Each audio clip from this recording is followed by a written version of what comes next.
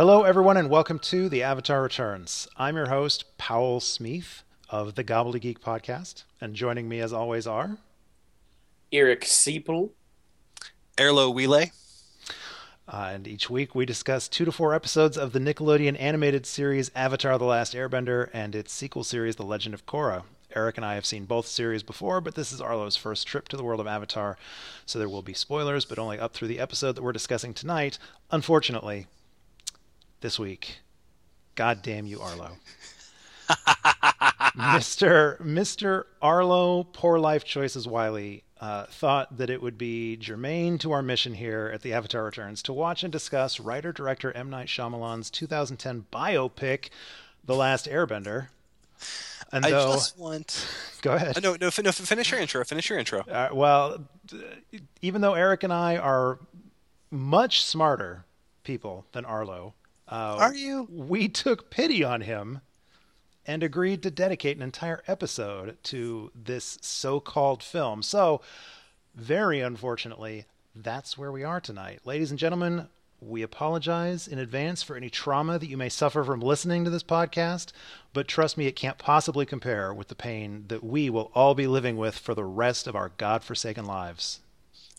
I just want to say, just in case anyone thinks this was a random last-minute idea that I had, I have been pushing for this since I'm pretty sure before the podcast started. As soon as I agreed to do this Avatar podcast, I think I came to you guys and I was like, we're talking about the Shyamalan movie at some point, right? And you guys were having none of it. I wanted us to do it. I wanted us to get through both series and at the end do like a special bonus episode where we just for, shits and giggles, we talked about the Shyamalan movie. But somehow, some way, the only time I could convince you guys to do this was in between seasons of The Legend of Korra. It's odd timing for it, I know. Listen, if this was the last thing that we ever did on this podcast, and who knows how tonight goes, this might be the last thing we ever do on this podcast. But this would be a terrible way to go out. I've loved The Avatar Returns up to this point. It would be a tragedy if the final episode of our series was us talking about this piece of garbage. But see, we could have, we raved about Avatar. We're currently raving about Legend of Korra. At the end of the podcast, we could have had a massive, celebration of both series, and then come back for one final episode to self-immolate and burn this motherfucker to the ground. Yes, we did not need to How I Met Your Mother this podcast. Oh God, Arlo, I love How I Met Your Mother podcast now, right? My favorite thing about this is that you could have just written this off as some drunken idea you had one day that you convinced us of, but you just spent like 15 minutes of this podcast telling everyone how dedicated you were to this idea. God, I am. I was and I am. I stand by this idea. I think this is going to be a great conversation and a great episode of this podcast. Oftentimes, great art is born of great misery. Okay. Well, if it helps, I actually think that Arlo may have been right about us watching this, as much as it pains me both to say and know that it meant that I watched The Last Airbender. I will say, I have never liked Avatar: The Last Airbender more than after watching M. Night Shyamalan's The Last Airbender. So, mission accomplished. All right. Well, we've got it. Okay. Before we get there, we need to ease our way into this pool of shit. So, Yes, I want to talk briefly. Last week, Paul really wanted to talk about Voltron Legendary Defender, and I begged for a reprieve of a week because I knew I was going to have time to watch it on the trip that I'm on right now. I'm actually broadcasting from Austin. I was in Portland last week, and I knew I was going to have time while I was sitting around my hotel. So I did watch it, and Paul gave me the time, and so I have watched Voltron Legendary Defender, and it has an Avatar connection. Yes. Perhaps a stronger Avatar connection than The Last Airbender, but it's mostly on the directing staff, if I'm correct. It's Joaquin dos Santos, and he's the main connection, right? Yeah, Joaquin dos Santos, and I cannot remember her name all of a sudden. Damn it, because I had all these notes set up to talk about it before. I don't have them now. But anyways, yeah. So anyways, what I think is interesting is that I'm glad we held it for this because there is an Avatar connection with this on at least some of the creative staff, not the writing staff. Lauren Montgomery. Lauren Montgomery, is she the she's one of the executive producers, right? Right. Yeah.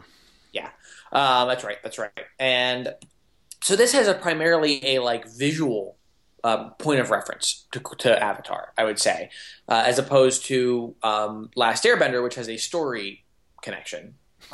Sort of to it. So, anyways, I think so. I watched it, and I think it's interesting because they're both sort of like, what is it like to be tangential to a great show?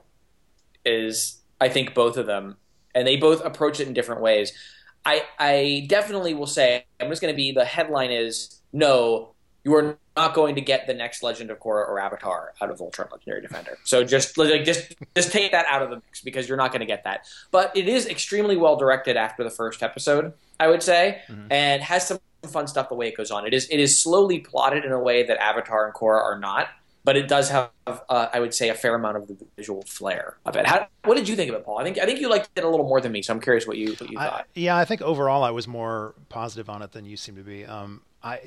I did have issues with the pacing, although, if you cast your mind back to when we discussed Book 2 of Avatar: The Last Airbender, we called that out for sort of treading water a lot. So I think pacing it doesn't necessarily compare to Avatar because I think the pacing issues with this were that it really built up steam as it went. Like it starts pretty slow. I didn't dislike the pilot, which was actually the first 3 episodes. I didn't have as much problems with that as I think you did, Eric, but I do feel like the series definitely hit its stride by the last few episodes. Like I'd say the sort of cliffhanger for the season worked for me. I guess some people have complained about it, but I thought the last 2 or 3. I thought I want to say the last arc is probably the last 3 maybe of the series, and I thought those were pretty strong too. Yeah. Again, I've commented, I don't remember what I talked about on the show before, but I will say that, yes, it's not going to be another Avatar or Korra because it's just got a much goofier, even though particularly Avatar was aimed at, young kids. Voltron really doubles down on sort of the goofier, wackier, sci-fi anime aspects that Avatar worked its way around. But even with all of that, I think the character work, there's some genuinely good character work that happens from time to time. I think I'm hopeful for the second season. Maybe it'll find its footing a little more than perhaps it did in the first season, but I liked it a lot, and the characters eventually grew on me. Yeah, I think that was the case too. Basically, I think its biggest problem is that it takes an awful lot of time to set up the premise of Voltron, which no one needs set up.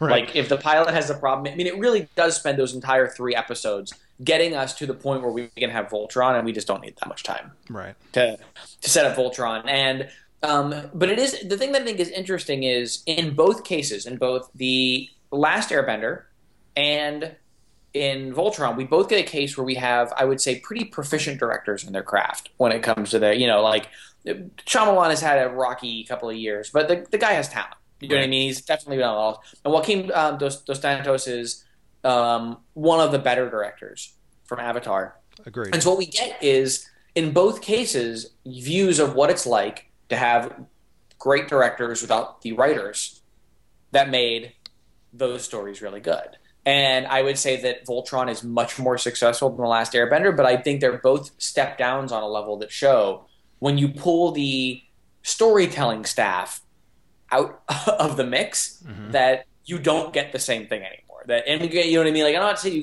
you wouldn't get something different if you pulled the directors out. The directors of Avatar and Korra matter too, so I'm not saying that. But we really can see what happens when I would say that neither Voltron nor Last Airbender have the intensely beating heart of either Avatar or Korra. Oh, that's absolutely true. Or the comics, which also have an intense writing staff behind them. So I like them, but I think that we get an interesting thing of what does it look like when you take talented people minus other talented people, and something elemental can change when that happens. Yeah. Well, I will definitely continue to watch it and see if it can sort of, fix maybe some of the dings and dents that it's got from this first season. Like, it didn't really bother me in the first season that they did this because it's the joke of the source material that every single time they form Voltron, you've got that animated sequence of all the lions coming together and him pulling out. I mean, it's the same sequence every time. And the original series did that. So I understood that was the joke. That's sort of the gimmick of this show. But I'm kind of hoping maybe in the second season that they'll let go of that. We get the joke. They did it for a season. Now let's move on. Oh, I don't think we're done with it. I think we're getting it every episode. Yeah. Voltron's going to come together, and we are going to get. It's going to be. I mean, it's very anime. In Sailor Moon, we get the full transformation sequence every time. Yeah. So I think that we might be stuck with it. Paul, one thing you had talked about last week, and then you'd mentioned when we were talking on Twitter a little bit about it, that I think is worth noting is that it is definitely more anime styled than, say, like Korra or Avatar. Korra and Avatar borrow from anime, but have a fairly distinct style. This is very anime-ish, and I would say it is fairly successful at its anime stylings. I think that when it is playing in an anime field that isn't quite my thing. Like, I love giant robot stuff, but Voltron giant robot stuff is a little different than like Gundam style giant robot stuff. Yeah. So it's not quite my milieu, but it was. I thought if you didn't know this was not a Japanese produced series, I don't think you would know it from looking at it. Yeah. I also really liked the voice cast. I think for the most part, the voice cast was pretty great. And the big surprise for me was, the two surprises. Tyler Labine, I mean, I know who Tyler Labine is, but Tyler Labine as Hunk really, really struck me as Bolin. He is the Bolin of Voltron. Like, there were times where some of his line deliveries and his voice, it really almost sounded like Bolin from Korra. And then the other surprise for me was Rhys Darby, who is just great in everything he does. But like in the first few episodes, hearing Rhys Darby as that character, I was like, oh God, I hope this goes away quick. But he really grew on me. I really loved him by the end.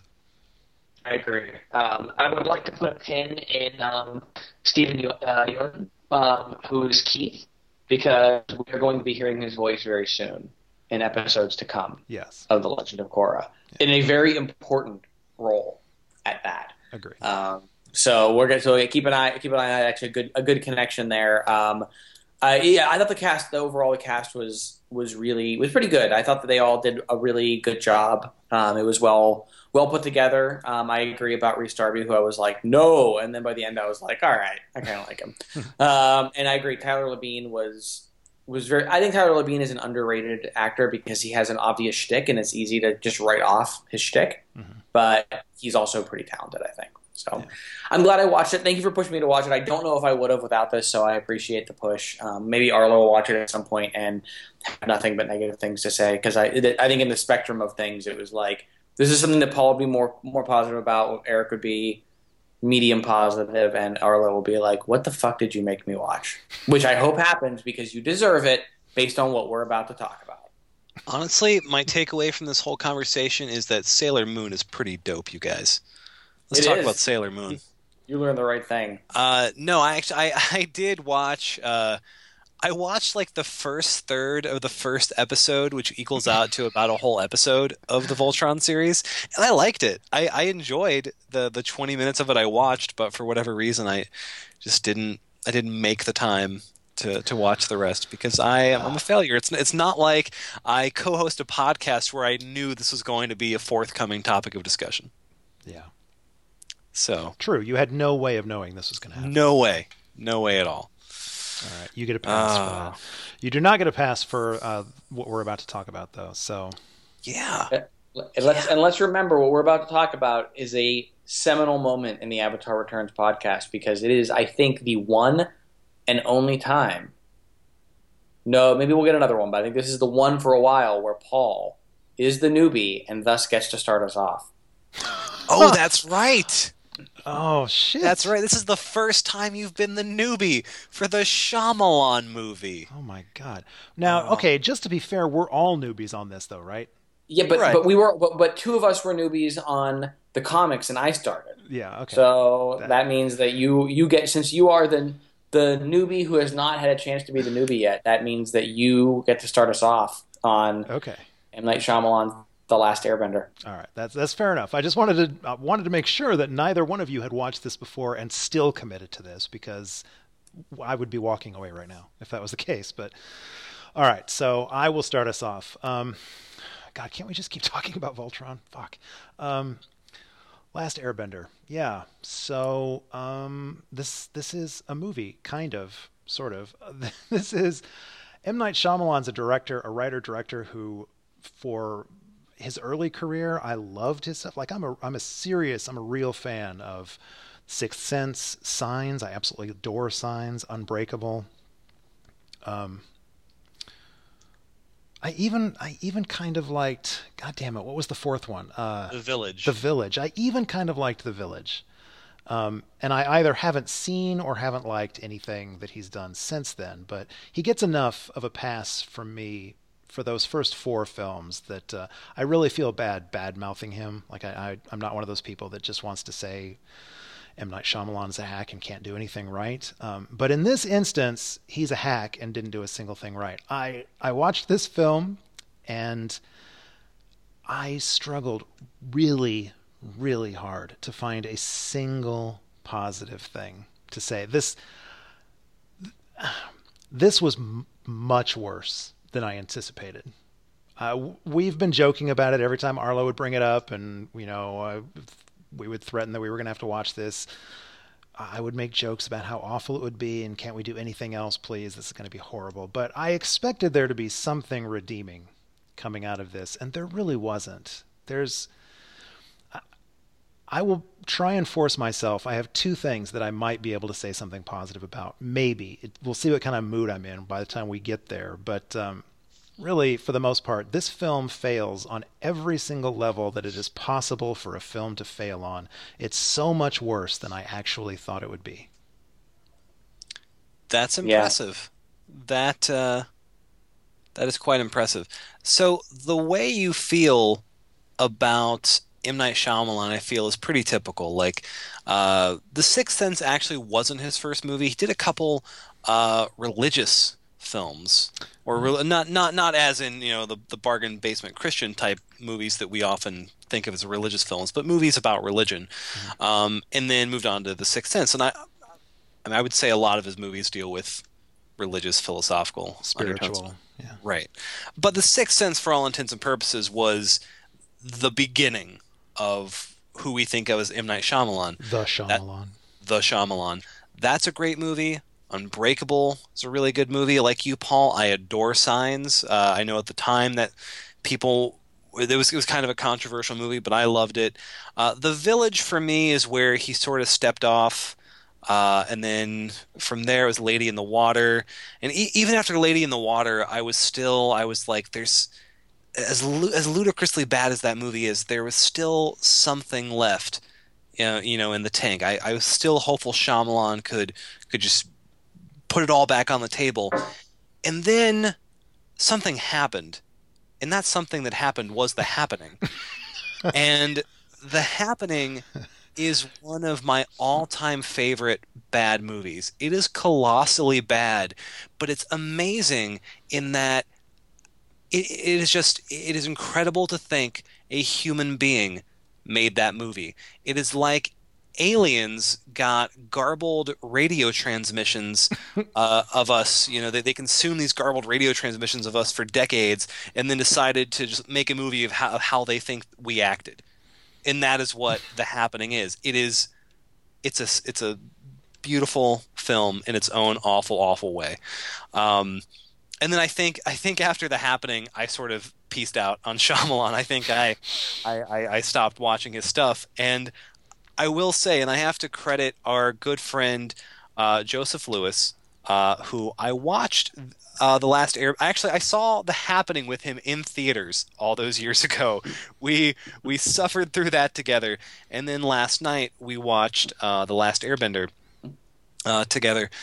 I have to credit him for this observation. In The Happening, spoilers for The Happening, by the way, you guys, the wind is the villain of that movie. Mhm. And in his very next film, Shyamalan, he's made a film where wind is the hero. So he was trying to redeem himself. it, wa- it was, or he was. So yeah, I don't know what to make of that, but that is a connection there. And of course, since Last Airbender, he's done After Earth, the Will Smith Scientology movie nobody saw, Uh-huh. and what was the last one he did about like going to The devil? The Visit. The Visit? Yeah, about the weird going to grandma's house one that some Oh. people were like, I think he's making a comeback. I haven't seen it, but I am skeptical to say the least. I forgot about that. But basically, what I'm trying to say is, you're not alone. I think that's how most people feel about Shyamalan. He's an incredibly talented filmmaker who, somewhere along the way, and we can talk more about this when we get into the actual film. Somewhere along the way, he lost it. He lost something. I'm not saying he lost his talent. He lost the ability to display that talent. Mm-hmm. And maybe we can dig into that as we get into the movie. But Eric, what say you? Well, this is, I think, I soured on M. Night Shyamalan, who I do think, I'm going to mispronounce his name. Screw it. I mean, he Avatar Ong. yeah, whatever. he's a pronunciation bender, as we've learned. So you pronounce it any way you want. But I, as much as I think he's talented, I did become a little soured on him pretty early. Actually, as much as I think Unbreakable is most of a good movie, it does have what I think is an absolutely atrocious ending and sets the stage for a lot of bad endings and plot ideas that would roll out of his movies from then on. But what I do think is interesting is that Unbreakables has a problem, which is one of the many giant weights hanging around The Last Airbender's neck, which is that M. Night Shyamalan is the anti-action director. He has no ability to direct action whatsoever. As talented as this guy is, he can make any action boring at all. And I realized this during Unbreakable when the big scene when he first goes and decides to become a superhero, the scene is the camera up in the corner of a room while Bruce Willis jumps on someone's back and gets bounced against the wall over and over and over again for approximately 13 minutes. And that is the scene where we see his character become the superhero. And I realized he wasn't going to go for a big action scene. That's fine. But that just shows you how out of the way he was going to go to deal with action. Mm-hmm. At all, like, it's going to be one camera, and it's going to be Bruce Willis slammed against a wall like 37,000 times. That was his entire thing. And then we get into this, and The Last Airbender commits maybe the most cardinal sin that it could of this, which even if it was a bad movie, I could take this. It makes bending boring. Yeah. And I could maybe forgive everything else to a certain degree, but he managed to make, and it's not just that he made bending boring, he made bending not a martial art anymore. Right, It's just magic now. Which this is not one of the two things that I thought that I may or may not struggle to be positive about. But I will say the lead actor, I use that term loosely, Noah Ringer, who played Ong, he was cast because he was actually a martial artist. He had a black belt in Taekwondo, and he'd studied several other styles. He was good with weapons and all that. And I feel like you can see that, like when he's doing what passes for the bending martial arts, like it looks natural. It looks like the kid knows what he's doing.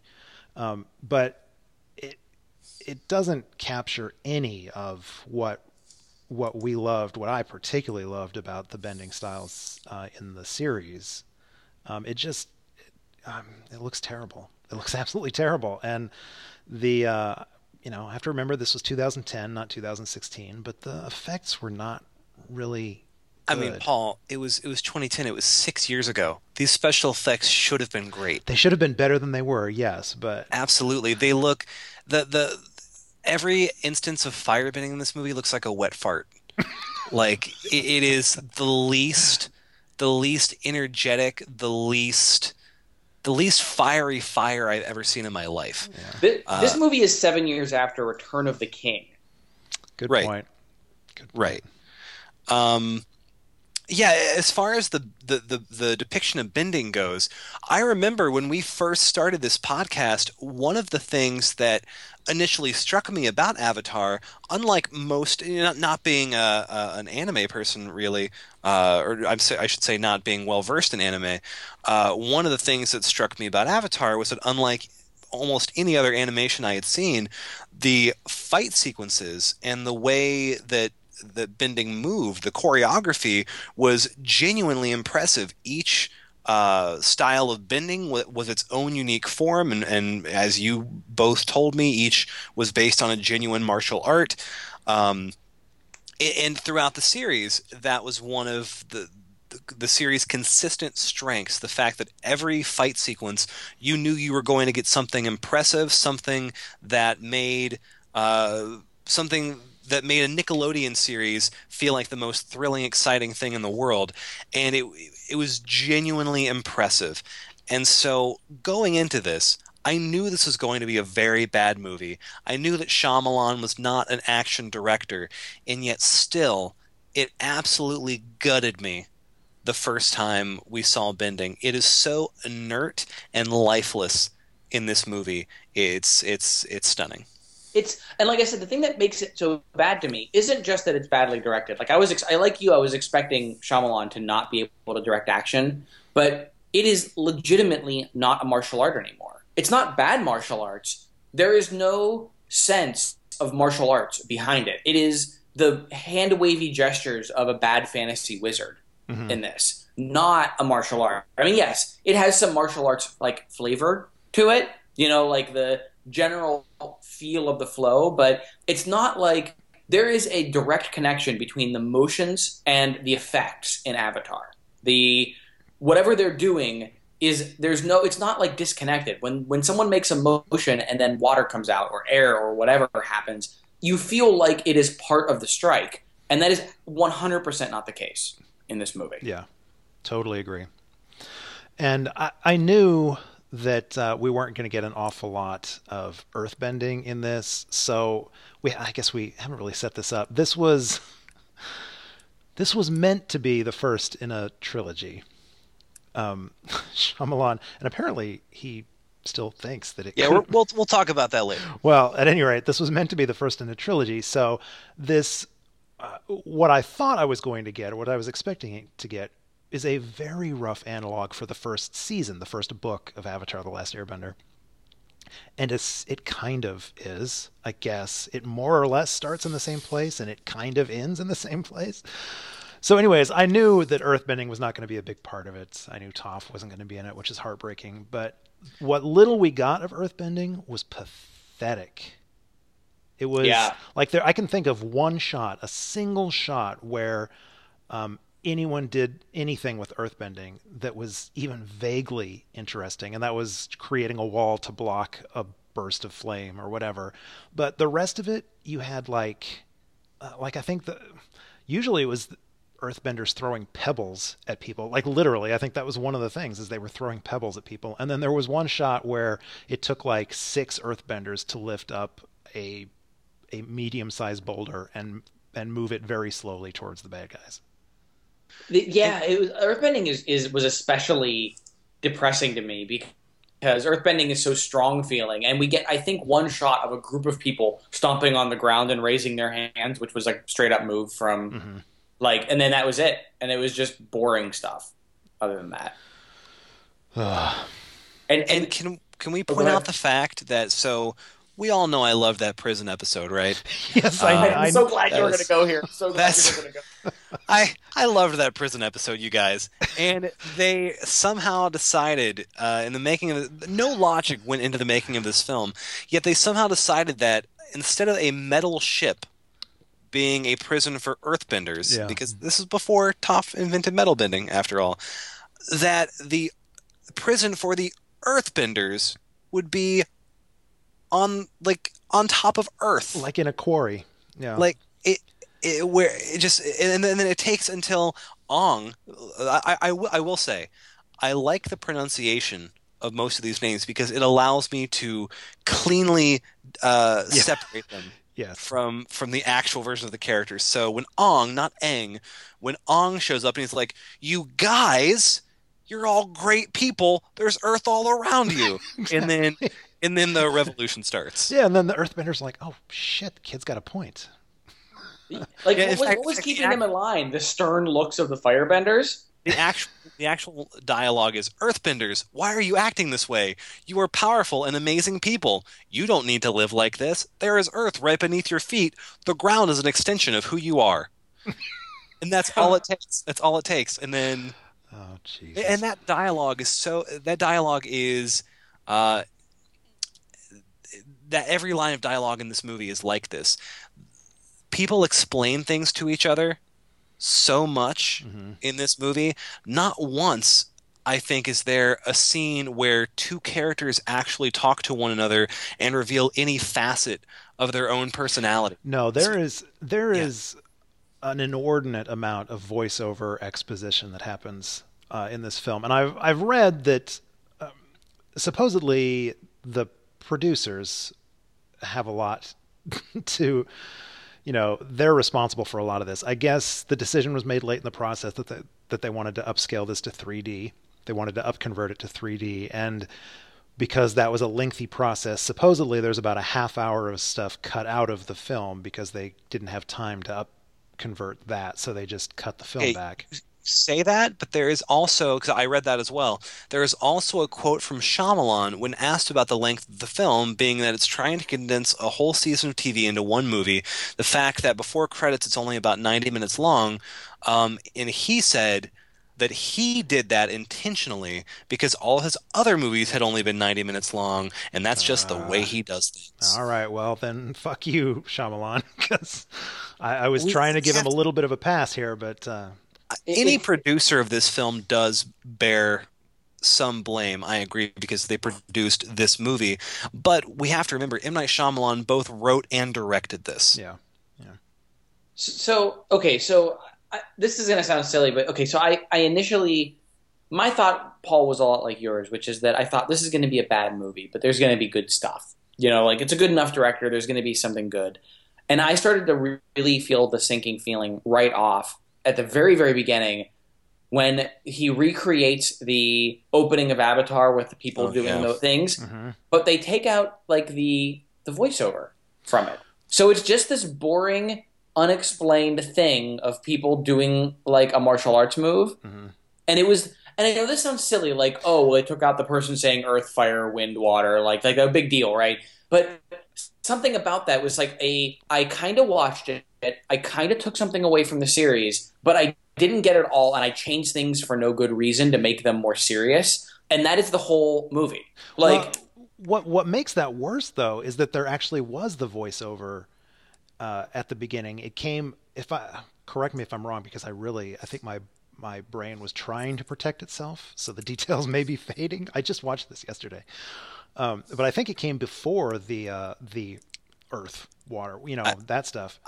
I think so. I The think opening so. there was an opening yeah, no, scroll there's an opening scroll, you're right. that And then it just Katara cuts to reads, like, and first of all, it could have been the exact opening dialogue from the series. They didn't have to change it the way that they did. And if he was going to do the four benders, why not do the voiceover over that? I mean, like, why change it that way?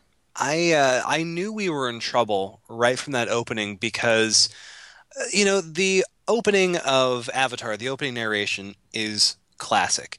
And it ends on such it's so energetic, it perfectly sets the tone for the series. It ends with, "But I believe Aang can save the world." And then you get the opening crawl of this movie, which is 100 years ago, all was right with our world. Prosperity and peace filled our days. Like I could tell right from the beginning that this movie's problem was self-seriousness. Like you said, he made everything so much more serious, or his definition of serious. Yeah. In fact, there's a quote from him. I found a lot of quotes from M. Night Shyamalan about this fucking movie. But there's a quote from him where he says something like, "We took Katara's brother and grounded him, and that opened up a lot of interesting themes for our movie." So Ah, what he's and if you've seen the movie, you will know that Sokka bears next to no resemblance to Sokka. He has removed all of the humor and life and personality from Sokka, and what you're left with is nothing. Because it's not like he removed all that stuff and replaced it with a new compelling character. He just took it out and left another character who is there to say things. He's there, and all he has left is a boomerang and no boomerang jokes. No, And yeah, it's and you can see this all the way down to weird things like the design, like yeah, Ong's Airbender tattoo, yeah. which Why do is that? right. I mean, like, okay, I get what he's thinking. It is, an interesting geometric pattern. Yes, like I get what he's probably the cultural ideas behind it.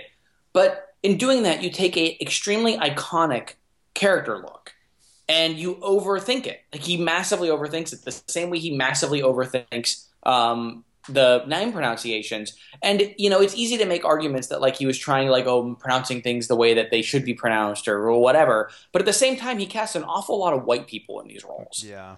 So it's incredibly weird to have almost all the main characters played by white people, and except for the Firebenders, Except for the bad guys. who are all played by I want to either Indian or Pakistani actors. I'm not sure if I don't want to say they're all Indian actors, but the ones that I know of their heritage are Indian, and so you have that's the only culture, which is a culture that in the series is almost entirely Japanese in its construction. So, at least in its like overall like the cultural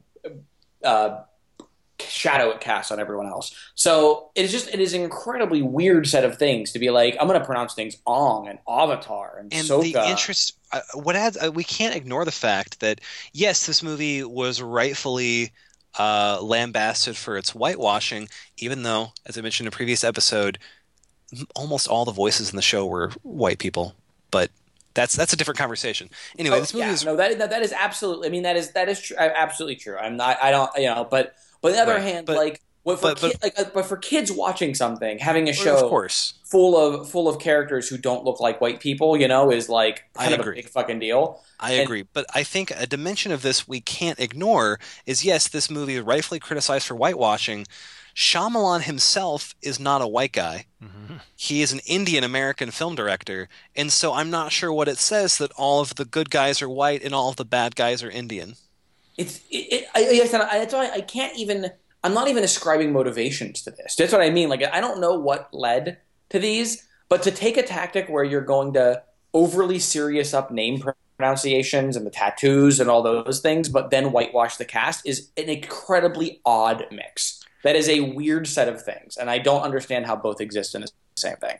Do you know why he changed pronunciations in the movie? There's a quote from him on this. I read this, and I can't remember the exact quote. He says that he wanted to honor the original Asian pronunciations of the source material. This, to me, says he has literally no idea what Avatar: The Last Airbender is. There is no original Asian pronunciations in the source material because it's an American cartoon, and literally the only source material is the cartoon. That does not pronounce any of this like that. The thing that confuses me, well, there's so much that confuses me, but like he claims to be like a super fan. So he discovered the show when his daughter wanted to dress up as Katara for Halloween one year, and he was so obviously his daughter. How much do you think his daughter hates him now? For real. For real. Why wasn't she on the board of directors of this film? Anyways, so he said that he checked out the show and it became regular viewing in his family, that they loved the show. Like he has described himself as a super fan of this thing before.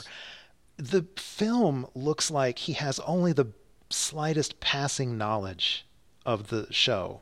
I mean, I guess points for pulling out an obscure reference like the prison episode, but right. But I don't know. There's just so much of it that it looks like someone directing a film based on third-hand knowledge. Well, you know what it is? And this even includes the weird glossing over of episodes. It feels like he adapted the Wikipedia page Yeah. Yes. Yes. Okay, so I have a question for you guys because as I was watching this, I was trying to Joe, who I watched the movie with, when we first started this podcast, I think he wound up following along with us for a few episodes. So he watched some of the first season of Avatar and really enjoyed it. But since I was the one who was not the newbie in this situation, I was trying to explain to him while we were watching, like, wait, this actually wasn't terrible, I promise. But one thing I couldn't remember, I need you guys to clarify this for me. Uh, Zuko as the Blue Spirit, I remember that great episode where he frees Aang. It's one of the best episodes in the first season. I can't remember what was his motivation for doing that. In which one? In the prison episode? No. The Blue Spirit episode. Zuko winds up freeing Aang, and they wind up because Commander Zhao was going to take the Avatar back, and I mean Zuko wanted the Avatar for himself. Right. Is that right? I mean, he wasn't. I don't think he intended to just free Aang. Like, I think he was getting Aang for himself. Yeah, no, that's what it was. He was freeing him because he didn't want Zhao to be the one to bring him back, and he would rather let Aang go, rather let Aang go than let Zhao be the one to bring him back. Right. Okay. So that motivation was clearly set up in that episode, even though I couldn't remember it. That was clearly in there. I'm not sure, like, because I watched this movie again just last night and still was at a loss as to, like, I couldn't remember what Zuko's motivation had been because this movie brings in the Blue Spirit thing and ascribes almost no motivation to it. It really does feel like, he read the Wikipedia article because there's no reason for the Blue Spirit to be in this movie whatsoever. It's a confusing subplot that goes nowhere and then has the unfortunate side effect of butchering one of the best scenes in the entire series where, Aang and Zuko were in the forest together and have that whole conversation that underlines the philosophical differences between the two of them and how they could be friends. Yeah, but do you think we could ever have been friends? Yeah. Right. And instead in the movie, Zuko wakes up on the ground and Aang hops up a tree. Mm-hmm. It's utterly pointless. So we've talked many times over the course of this podcast about how amazing a character Zuko is. Yes. And I guess maybe Zuko comes the closest to getting an almost good treatment. Like, no, it's not true. Zuko's still terrible in this, but I think maybe he's the best of all of them in the film. Yeah, I agree there. It doesn't hurt that he's played by one of the only real actors in the movie. Right. And I'm honestly, I will be honest, I'm not a huge fan of Dev Patel in general, but he is an actual actor with actual acting chops, which you cannot say about 95% of the cast. Well, actually, so most of this is the weird thing. So the Fire Nation actually has a fair number of decent actors behind it. And I in the fairness, because I don't want to be an asshole and get people's backgrounds wrong. So both Dev Patel and Asif Mandvi, who played Admiral Zhao or General Zhao or whatever, are Indian. But Cliff Curtis, who plays Fire Lord Ozai and is unfortunately extremely boring as him, is Maori. He's from New Zealand. Yeah. And Sean Taub is Iranian. You may know him better from Iron Man as Yenzin. Crap, what's his name? Yenzin. Yes.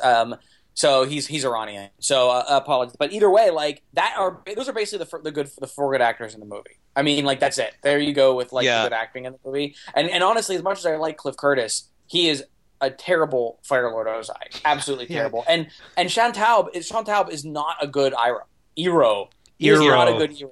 He is not a good Iroh. And not just because he's skinny, which is not a good start, because Iroh's got to be fat. Like, he's got to be. It's part of the character. The guy loves eating, loves not giving a shit. He should not be a skinny. It's like an anorexic Santa Claus. It's just not right. It's not just that Iroh is a badass character who is not skinny, which is done too little in television in the first place. It is tied, like, his overall physical presence is just part of his character, and to take that away from him is bullshit. And Sean Taub does his best to try to do it, but he's also a boring character in this, so Iroh is also a fail. Agreed. I would say the only actor in this movie who looks like he's having fun, and that's I'm stretching the definition of fun, but the only actor who looks as if he's putting any real, like I don't know, Asif Manvi as Commander Zhao. Maybe it's just because I love Asif Manvi in general, and am therefore willing to see the best in his shit. But he seemed to be the only one who had any sort of delight behind his line readings, any sort of melodramatic, like relishing of the awful dialogue he was giving. Everyone else was just super, super boring.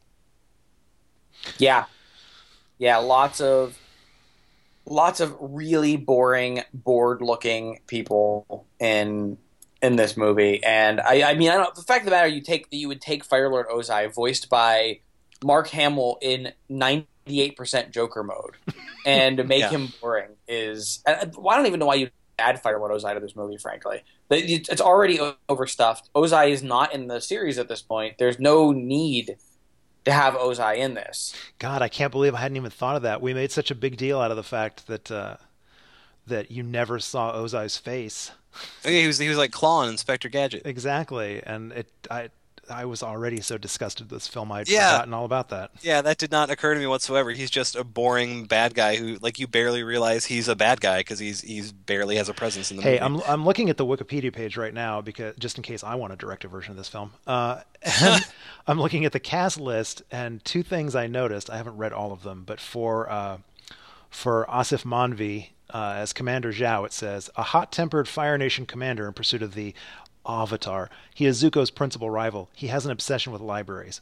And then the other interesting thing I see here is Isaac Jin Solstein as Haru, who, Right. yeah, that's your boy, Arlo. Yeah. For him, it says he started the prison uprising by earthbending a pebble at the back of the lead Fire Nation soldier's head. That's what it says. That's the character's trait. He earthbended a pebble at the back of the lead Fire Nation soldier's head. I was briefly terrified when they introduced Haru that he was going to try to cram in a terrible version of Toph. Yes. Yeah, me too. Yeah. It Didn't even occur There was to like just me. a moment where I was like, no, you can't do this. Yeah, when that kid shows up, it didn't occur to me that we were going to the prison. I was like, and they kept saying, hey, like she kept saying, you can't have him or whatever. And I was like, is that a him? I think that's a girl. Are they about to try and sneak Toph in like this? So, yeah. This is so bad. Everything about this is just so bad. I mean, just like reliving this, and I'm like thinking through these scenes, and it's. I think what's really telling about the weird Wikipedia article structure of this movie is that the original, apparently Shyamalan's original draft, like he sat down and instead of being like, I am going to figure out a way to tell the broad brush stroke version of this story in 2 hours, instead of doing that from the get-go, he sat down and adapted all 20 episodes of the first season. And his original draft would have been a 7-hour film. And so then he just presumably went through and just took shit out. And I think that explains everything about the bizarre structure of this movie. Could you imagine a 7-hour version of his idea of what Avatar: The Last Airbender is? I can imagine very clearly myself committing suicide Yeah. during a screening of the 7-hour version of Avatar: The Last Airbender. So we should mention Seychelles Gabrielle. Yeah, I was about to go there. Asami is there in a not very good role, but I close my eyes occasionally and just imagine that she was Asami. So this, I think we mentioned this. Arlo, you might have talked about this in an episode when we were discussing Legend of Korra, that Seychelles Gabrielle, the voice of Asami, before she got that role, her career could have ended in this piece of garbage film. She plays Princess Yue. Yeah. I have to imagine that. So Konietzko and DiMartino they're disgusted by this film. Mm-hmm. Their official position on the movie is that they pretend it doesn't exist. Dante Bosco has never seen it because he was told not to by them. Really? Yes. That's actually you're not just making that up. Bontai Boss No, has never seen it. he did a Reddit AMA where they asked him about his opinion on the movie, and he was like, "They told me not to see it, so I didn't." I read some of his comments when the film was coming out. People were asking his opinion because he has or had a blog, and they were asking his opinions on the whitewashing, the race bending, and so this is before the film came out. He was saying, I don't know if I would go so far as to say that you should boycott this or that I'm going to boycott it, but I'm not going to see it opening weekend, is what he said at the time. Well, so he never apparently he never saw it at all. No, here's the AMA thing. Someone asked him, and he said, "Believe it or not, I never saw it. I had lunch with Mike and Brian, the creators of Avatar. There's lots of ellipses in this. I'm not going to bother trying to recreate those. They told me never to see it. Ha ha ha ha. I don't know. I'm still curious. I think I should still get together with some fans, either in real life or online, and watch it together." Oh God. He needs to not do that. Yeah. He needs to just listen to this episode of our podcast and get in touch with us. I'll send him the link on Twitter. But no, so anyway, so I have to imagine, as far as Seychelles Gabrielle goes, that she somehow ran into, this is my fan fiction version of how things happened, she somehow ran into Konietzko and DiMartino at a convention or something, and they bonded over their sheer hatred of this pile of shit to the point where they had to bring her onto Legend of Korra.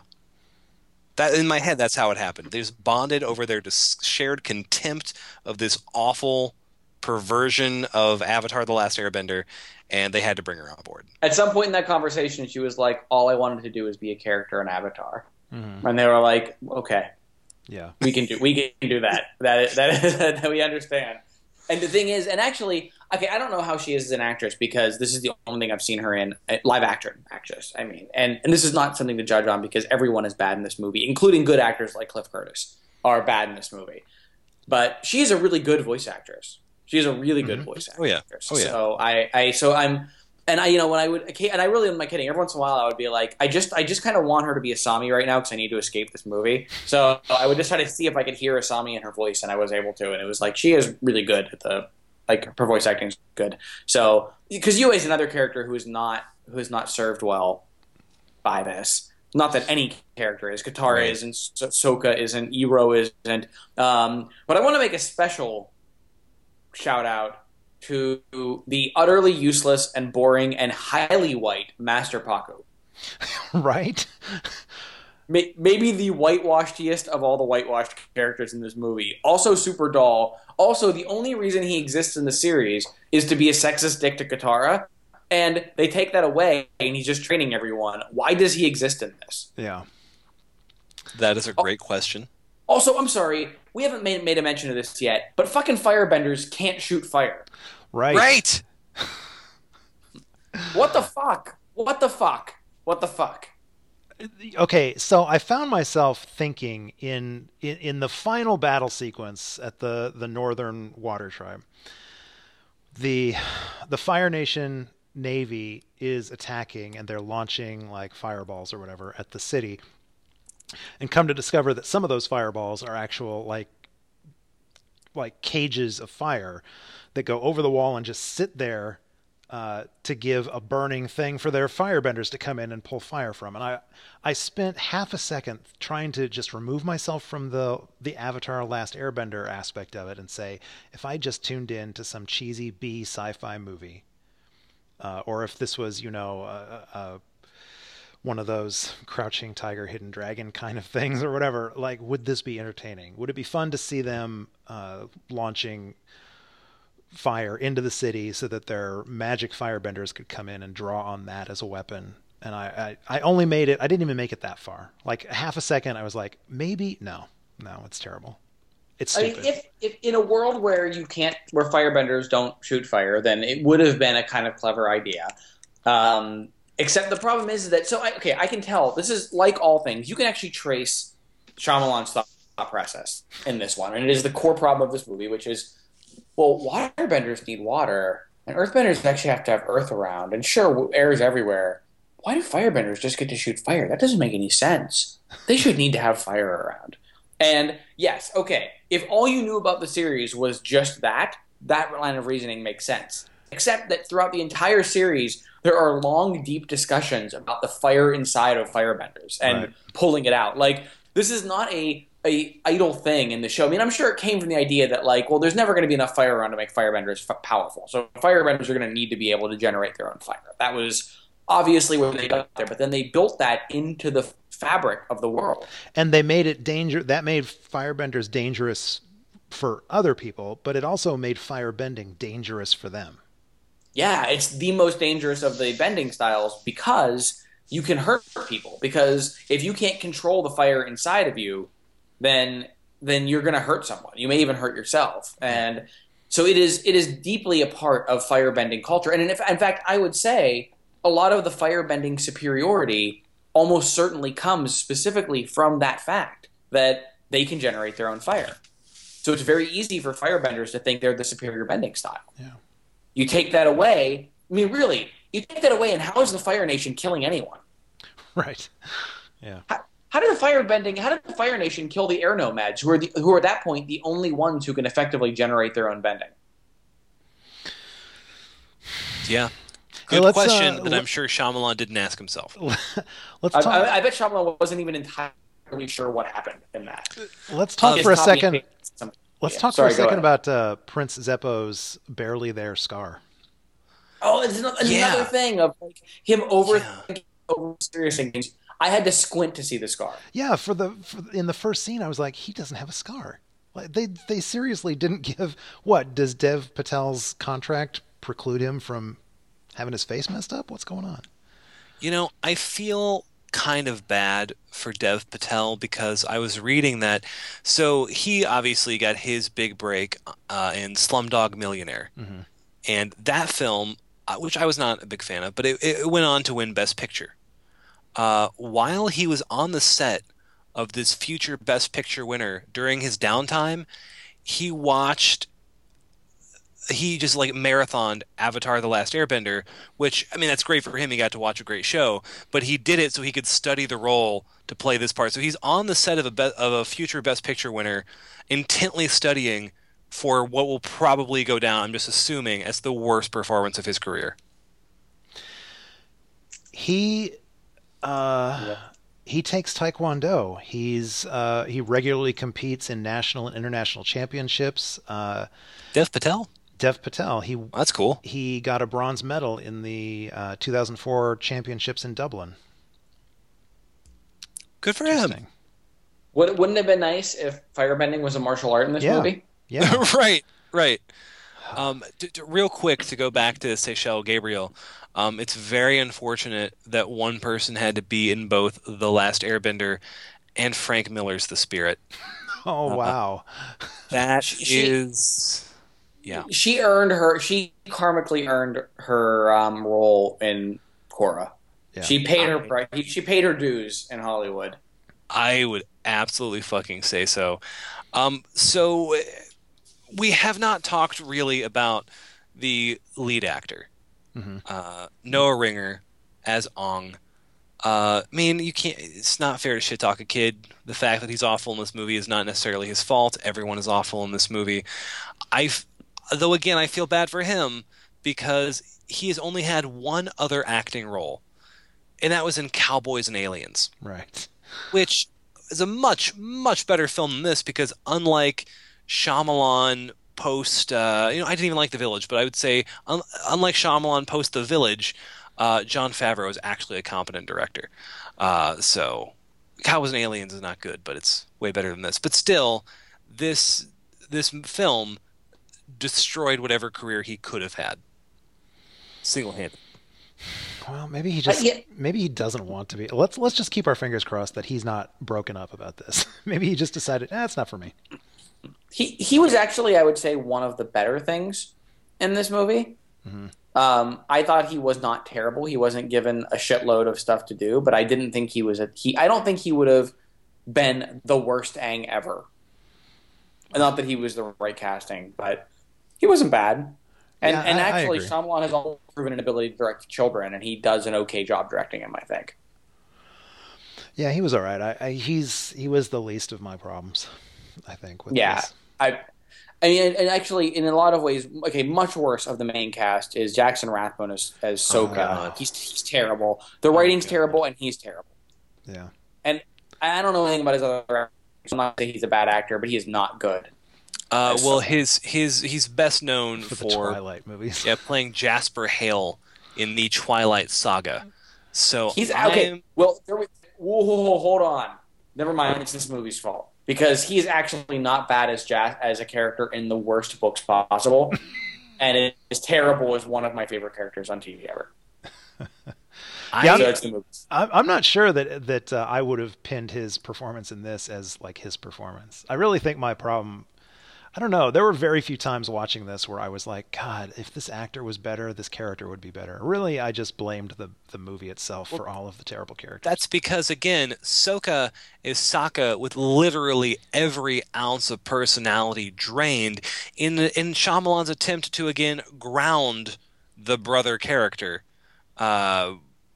Yeah, it's baffling. It makes no sense. He's literally just a person who is there and says things. I think there's one joke in the movie. I think there's one joke where Katara tries to waterbend, and then the camera like pans over, and she there's like a block of ice around Sokka. Yeah, which was pulled directly from the first episode of the... Right, and he just goes, "Really, Katara?" And that's the extent of Sokka's humor in this movie. Did either of you notice that the first scene we get of Katara and Sokka is her trying to waterbend, and we get our first look at how terrible the special effects for waterbending are going to be, and then she drops it off camera, and that's when Sokka stands up and says, "Don't do that around me. I always end up getting wet whenever you do that." He's not wet. Like, supposedly she dropped water on his head. He is bone dry when he stands up, complaining that she just dropped water on his head. Was that a line from the show? I mean, that's a play on the line. In the very first episode, they're in the boat and he's trying to spear a fish, and she's messing around with water behind him. Because that is a great double entendre for being like for the first real line of dialogue in this movie. I always get wet when you do that around me. Wow, that was great. We got to move on. That was terrible. I can't get there.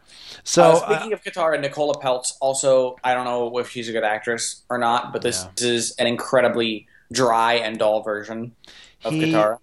Supposedly a dry performance. I totally just I'm brilliant. I wish I had done that on purpose. Go ahead. That was amazing. Supposedly he went to bat for her. Like, he said he wouldn't make the film without her as Katara, and he cited, I think he referenced the Haley Joel Osment thing, where he felt like he created that young man's career. Like, he cast that brilliantly, and that young actor made the film, and he felt the same way about Nicola Peltz. Oh. So again, like you, Eric, I've never seen her in anything else. I have no idea if she can actually act, but she's awful in this. She's not good. She's better than Jackson Rathbone, but otherwise. Her other notable film is Transformers: Age of Extinction. Oh, jeez, I didn't see that. Though I will say I've not seen the show. I've heard good things about it. She's been on 3 seasons of Bates Motel. So okay. Wait, does she play Marky Mark's daughter in that movie in Age of Extinction? She plays Tessa Yeager. So yes, because Yeager was his name, wasn't it? Yeah, that's what I was saying. Yeah. Look it up. Yep, she plays his daughter. Oh man, that's exactly what she needed, was to go to a Michael Bay movie. Yeah. Okay, so I'm going to use this. I'm going to use the Michael Bay connection here as a segue. So Shyamalan, I said, I found a number of quotes from Shyamalan about this movie. There are 3 in particular that I want to talk about, because I want to talk about the interesting thing about M. Night Shyamalan. I mentioned at the beginning that he is a clearly very talented director who at some point lost the ability to display that talent in a coherent or effective manner. Mm-hmm. And I think it's easy to peg it as ego, because, I mean, if people don't remember, back when The Sixth Sense came out, the hype on this guy was he was the next Spielberg. Mm-hmm. In a way that, and people say that all the time, oh, he's the next Spielberg. People were serious people were legitimately pitching M. Night Shyamalan as being the next Spielberg. And The Sixth Sense was a great movie. I get it. I get the hype. But the hype on this guy was so enormous that his ego rapidly ballooned in interviews and everything. And he started to become very, very defensive of all of his choices. In fact, one of the only memorable things about Lady in the Water is that there's a character who plays a critic. I don't know if he's a film critic or a stage critic or whatever, but a character plays a critic and gets mauled to death by the weird werewolf villain of that movie. And M. Night Shyamalan himself, who's had a cameo in all of his movies, except for this one, maybe. Shyamalan.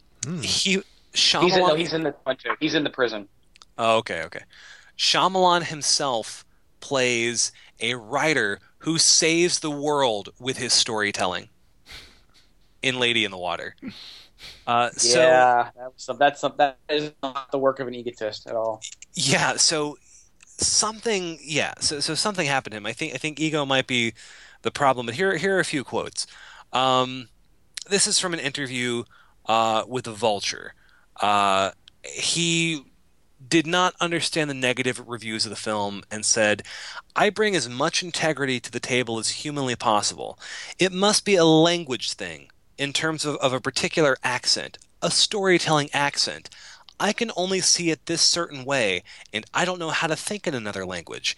I think these are exactly the visions that are in my head, so I don't know how to adjust it without being me." So almost impossible to follow, except that it was awful. Yeah, so that doesn't really address any criticisms of the movie. Hold on, this. Oh, you have other quotes? Sorry, you want to ask? No, go ahead. Oh, one of the things I was reading was one of his more recent interviews where his defense of this movie was that the show was for 9-year-olds. Oh, okay, please let me read this. Go ahead. Please let me read this. I can't find the second quote. This was the third quote I wanted to mention. So yes, this interview was from last year. Someone asked him about the negative response to The Last Airbender, including from the creators of Avatar. And this is M. Night Shyamalan's response in full. It's really weird because on the show, the average age was like 9 years old. My child was 9 years old. So you could make it one of two ways. You could make it for that same audience, which is what I did, for 9 and 10-year-olds, or you could do the Transformers version and have Megan Fox. I didn't do that. That would have felt like, well, I'm going to make a movie about a kid show that my 10-year-old is watching and not make it for her. I make it for my guy friends. That felt like a betrayal of the innocence of the piece. In retrospect, is it too young to go out? It's like what your intention is versus what they want it to be. Clearly, 10-year-olds, I go out, and 10-year-olds are like, that's my favorite show. I love that movie. Parents come up to me and go, they've watched The Last Airbender 74 times. Those kids, it's for them. It was for them to talk about mysticism and Eastern philosophies through a 10-year-old's vernacular. So, these are business propositions, which have very little interest to me, of like, hey, the business proposition is to get Megan Fox to be, you should age it till it's that. That wasn't the source material, you know what I mean? Whereas also, like a Transformers, it's really fascinating because it's valid for Transformers. You know why it's valid? Because it's the little boys that are playing with them are grown up now. They're the ones who wanted to see Megan Fox. That's absolutely appropriate, you know what I mean? Wow. The question again was, what do you think of the negative response to this movie? Okay, so he talked about how this film was great for young kids to watch to introduce them to Eastern philosophy and all that. Except the film never does that. The series did that. The series absolutely did that. Right. I don't think the film ever does anything with that. There's some vague philosophical mumbo jumbo, but I think it really does just like the hand waving just falls under the category of, generic fantasy movie stuff. And how is this movie how is his adaptation for 9-year-olds? How is the adaptation which took all of the action out of things, took every bit of humor and charm and how is that the 9-year version? the adaptation that he made. Like, on what planet, what he did, and what was wrong with that movie because he refused to make it more mature. I think what he's trying to say here, and again, it's almost impossible to decipher what he is actually trying to say here. I think what he's trying to, because again, the ego prevents him from admitting he made a mistake, which is why I had the first quote, because he, when you make a movie that people don't like, it's not like you're a politician who, made an awful decision that ruined people's lives. You don't have to go out and like admit your wrongdoing. You made a movie people didn't like. You can still like the movie you made. But I picked the first quote from the Vulture interview because it really shows no self-awareness of why people may not have enjoyed the movie. And I think what he's trying to do here in this masterful quote is he cannot admit that he made a bad movie, so his gut defense of it is, well, it was for kids. Because, if you say something like that, that sort of sweeps under the rug any criticisms like, well, yeah, you didn't like it because you're not a kid. But then the fact that he repeatedly brings up Megan Fox, it's baffling to me. I don't think he can admit he made a bad movie, and also he thinks about Megan Fox a lot. Well, don't we all? Come on. I could have put Megan Fox's guitar. It could have been. I could have.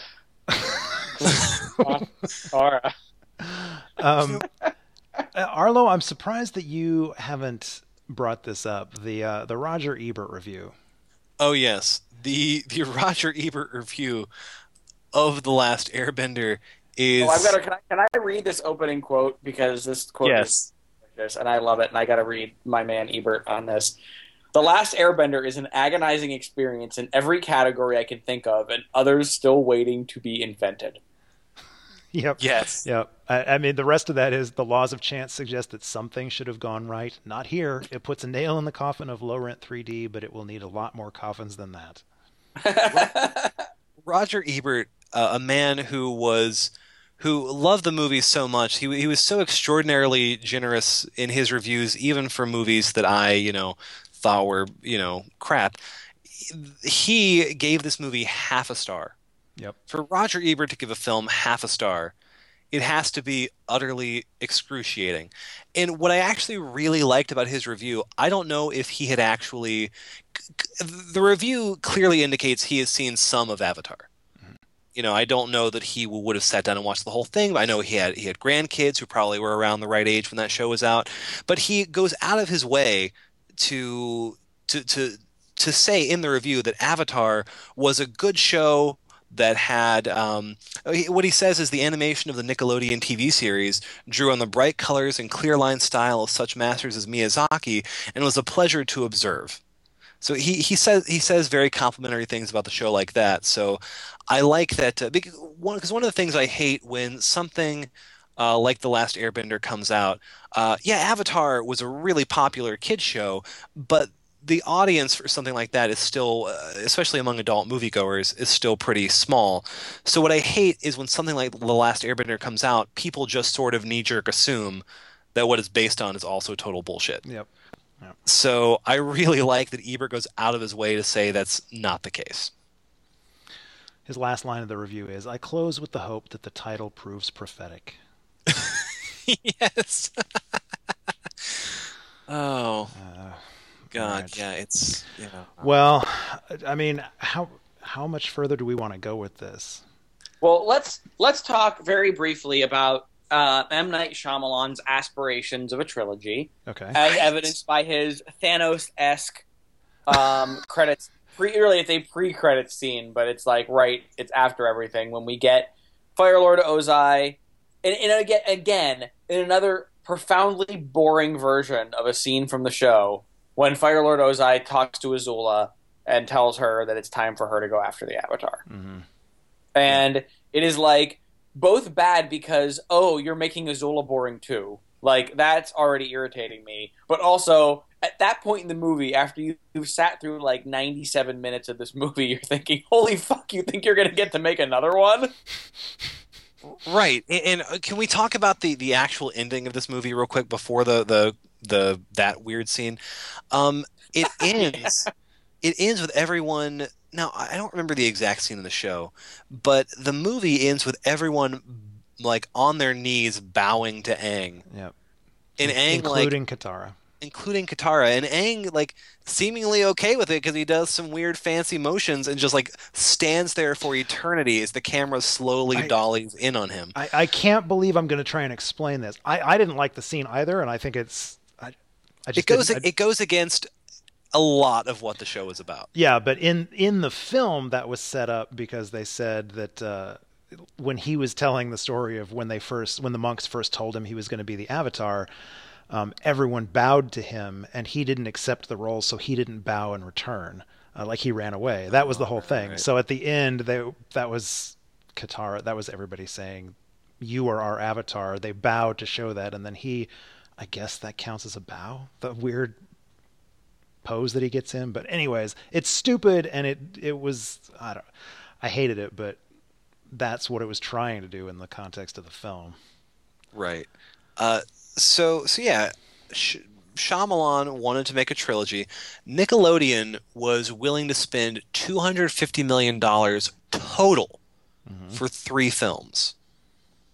They wound up spending $150 million on the production of just The Last Airbender, which was Shyamalan's most expensive movie at that time, probably still is, and then another 130 on marketing. So this movie cost $280 million all told. Only made worldwide, let me get the exact number here. Worldwide, the film only made $319.7 million. So we're looking at what $40 million in profits. Plus, I'm sure it made something on video. But still, this is not a movie. And a movie with such negative reception as this. I mean, this is clearly a movie that was never going to get a sequel. And yet, last year, Shyamalan, in another goddamn interview, claimed that after he finished his next film, he was going to start work on The Last Airbender 2. As far as I know, he already has a script, at least a treatment for a script for It's it. probably an adaptation of all 20 fucking episodes of season 2. I want to know. I understand the man is an egotist. Is he also delusional? There is no way that movie gets made, right? Yeah, there's no business case for it. There's no case that he would be the one to do it if there was another one. And okay, actually, hold on. I feel like franchises have been built on worse than, well, not worse, but I mean the money that we're talking about. I feel like sequels have been made for films that have done less financially well than this. Well, I mean, if they were going to do this, they would absolutely probably recast it because the international market being what it is, like Yeah. whitewashing The Last Airbender is not going to be what gets you money across the world, and thus they probably would not do that. So I think at the Plus- very least, and also they're all like 30 now, so it doesn't Right, happen. right. But okay, but I just want to say that I'm now a little sad that we do not get to see M. Night Shyamalan's version of the Dai Li.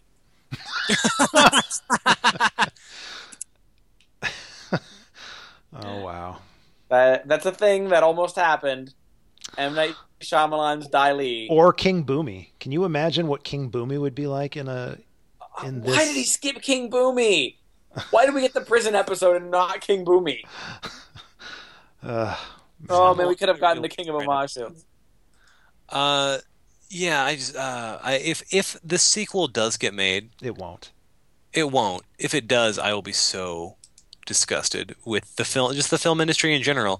Because how does a guy like M. Night Shyamalan? Because I remember at the time people were wondering why Shyamalan was even given a chance to direct this, because he had already had a string of high-profile flops.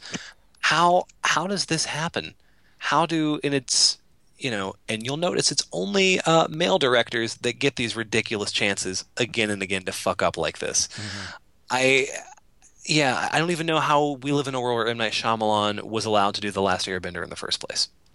Okay, so all right, well, let's think positively before we close out here.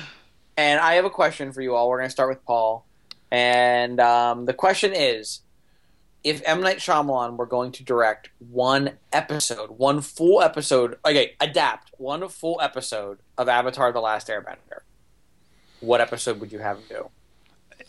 If Shyamalan was going to take just a single episode and adapt it Yes, one single episode in its totality. We've seen him try to play into a film piece of episode. One episode. He's going to do a live action adaptation of a complete episode of Avatar: The Last Airbender from any season. Could even be the prison episode based on what you saw, whatever you think. So I want to know, which episode of Avatar: The Last Airbender does M. Night Shyamalan adapt? Oh, man. How about... Well, hang on. Now I can't remember the name of the episode now. The one with the dance party. What the hell was the name of that episode in book 3? Oh, the Footloose episode? Yeah. Okay, why? Just because because I don't want him to ruin any of the good ones. That was a damn you. That was a good episode. So I have an answer for this. Okay. Book 2, episode 4, The Swamp. Because that way, in comparison, I would then like the Swamp Benders on the show. I guess I could have said The Great Divide, but all right. God, What about more boring? What about you, Eric? I've actually got a serious answer to this. I was waffling between two, but I'm going to go with Zuko alone. And my reasoning is twofold. One is Zuko was who he got the least bad. And two is that is an episode that is almost entirely introspective and character-based, and M. Night Shyamalan can actually pull that off. Okay. Interesting. So yeah, Arlo and I went the careful route because we don't want to see him damage anything, and you're giving him a shot. I mean, I'm stuck with it. I mean, I guess I should have given him a Dai Li episode now that we think about it. But, I really missed my shot there. I could have given him any of those last episodes, but yeah, no, it's too bad he doesn't get this movie. It was really disappointing. Arlo, thank you for making me watch this in this context, because it's the only context I could have survived. Anytime, Eric. Anytime. But boy, next up, oh man, we're getting back to Korra next week. Oh hey, hold on. I have a potentially serious answer to the which episode should he direct question. All right. What about the painted lady? Because that is classic Shyamalan. There's like a twist at the end and everything, where we find out that the painted lady, isn't real, and it's Katara the whole time. Didn't he already do the lady in the water?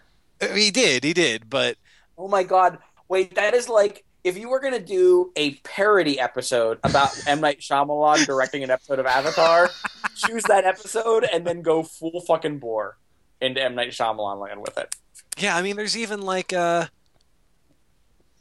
got like the sick villagers and stuff. He's done that shit already. So would Shyamalan himself play I can't even remember his horrible name. The brothers, the guy who's the same guy.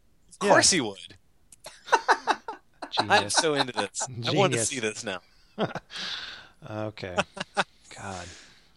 Well, Paul, save us. You're a horrible, horrible thing to do this to us, Arlo. So, thank you everybody for joining us. I'm so sorry. I apologize. But as always, you can find links to this and all of our past episodes at our website, theavatarreturns.com, if you still want to. Links will also be posted on our parent show site, gobbledygeekpodcast.com, or subscribe to the show on iTunes to make sure you never miss another exciting episode or any exciting episode. While you're there, be a hero and rate us or write us a review. Help spread the word. If you'd like to contact us, and I know you would, I know you have things to say to us now, please send your correspondence, care of Monkey Yahtzee, at tarpodcast@gmail.com. And of course, you can always find us on social media if you have other things that you want to say to us. Facebook.com/theavatarreturns or Twitter.com/tarpodcast. And on Twitter, I am at Haunt1013. Eric is at Salon, that's SAALON. And Arlo is at Unplugged Crazy. Be sure to write to him and tell him what you think of all of this.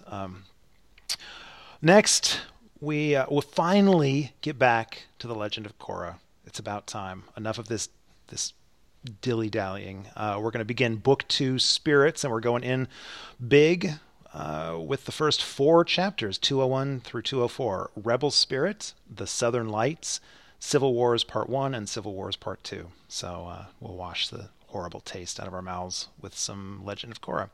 Until then, remember, God damn you, Arlo J. Wiley.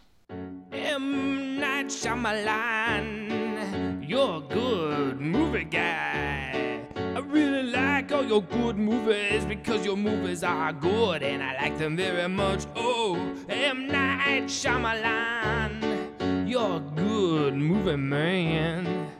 You make very nice movies. All the people like your movies because your movies are spectacular. M. Night Shyamalan, I watch your movies and I like them very much. You made The Sixth Sense. What a very good movie. You are a genius. M. Night Shyamalan, I really loved Unbreakable and Signs in the Village and The Happening. Yeah. M. Night Shyamalan, you're a good Philadelphia guy. You make your movies in Philadelphia. That is a good place to make your movies. You are wonderful. You are spectacular. I respect you because you're very nice. M. Night Shyamalan, you are a good man. Philadelphia, la la la la la la la. Do we want to mispronounce our names at the beginning? Yes. I mean, I can't. How would I? Powell? No. Powell's what I thought of. Pole. I don't care what you do. Don't tell me what it's going to be. Just figure it out and do it. Okay. Okay. All right. Jesus. So much pressure. I really didn't want to put this much thought into this bullshit. Okay. Here we go. Everyone ready? I'm ready. Yep. Okay. 3, 2, 1. Avatar.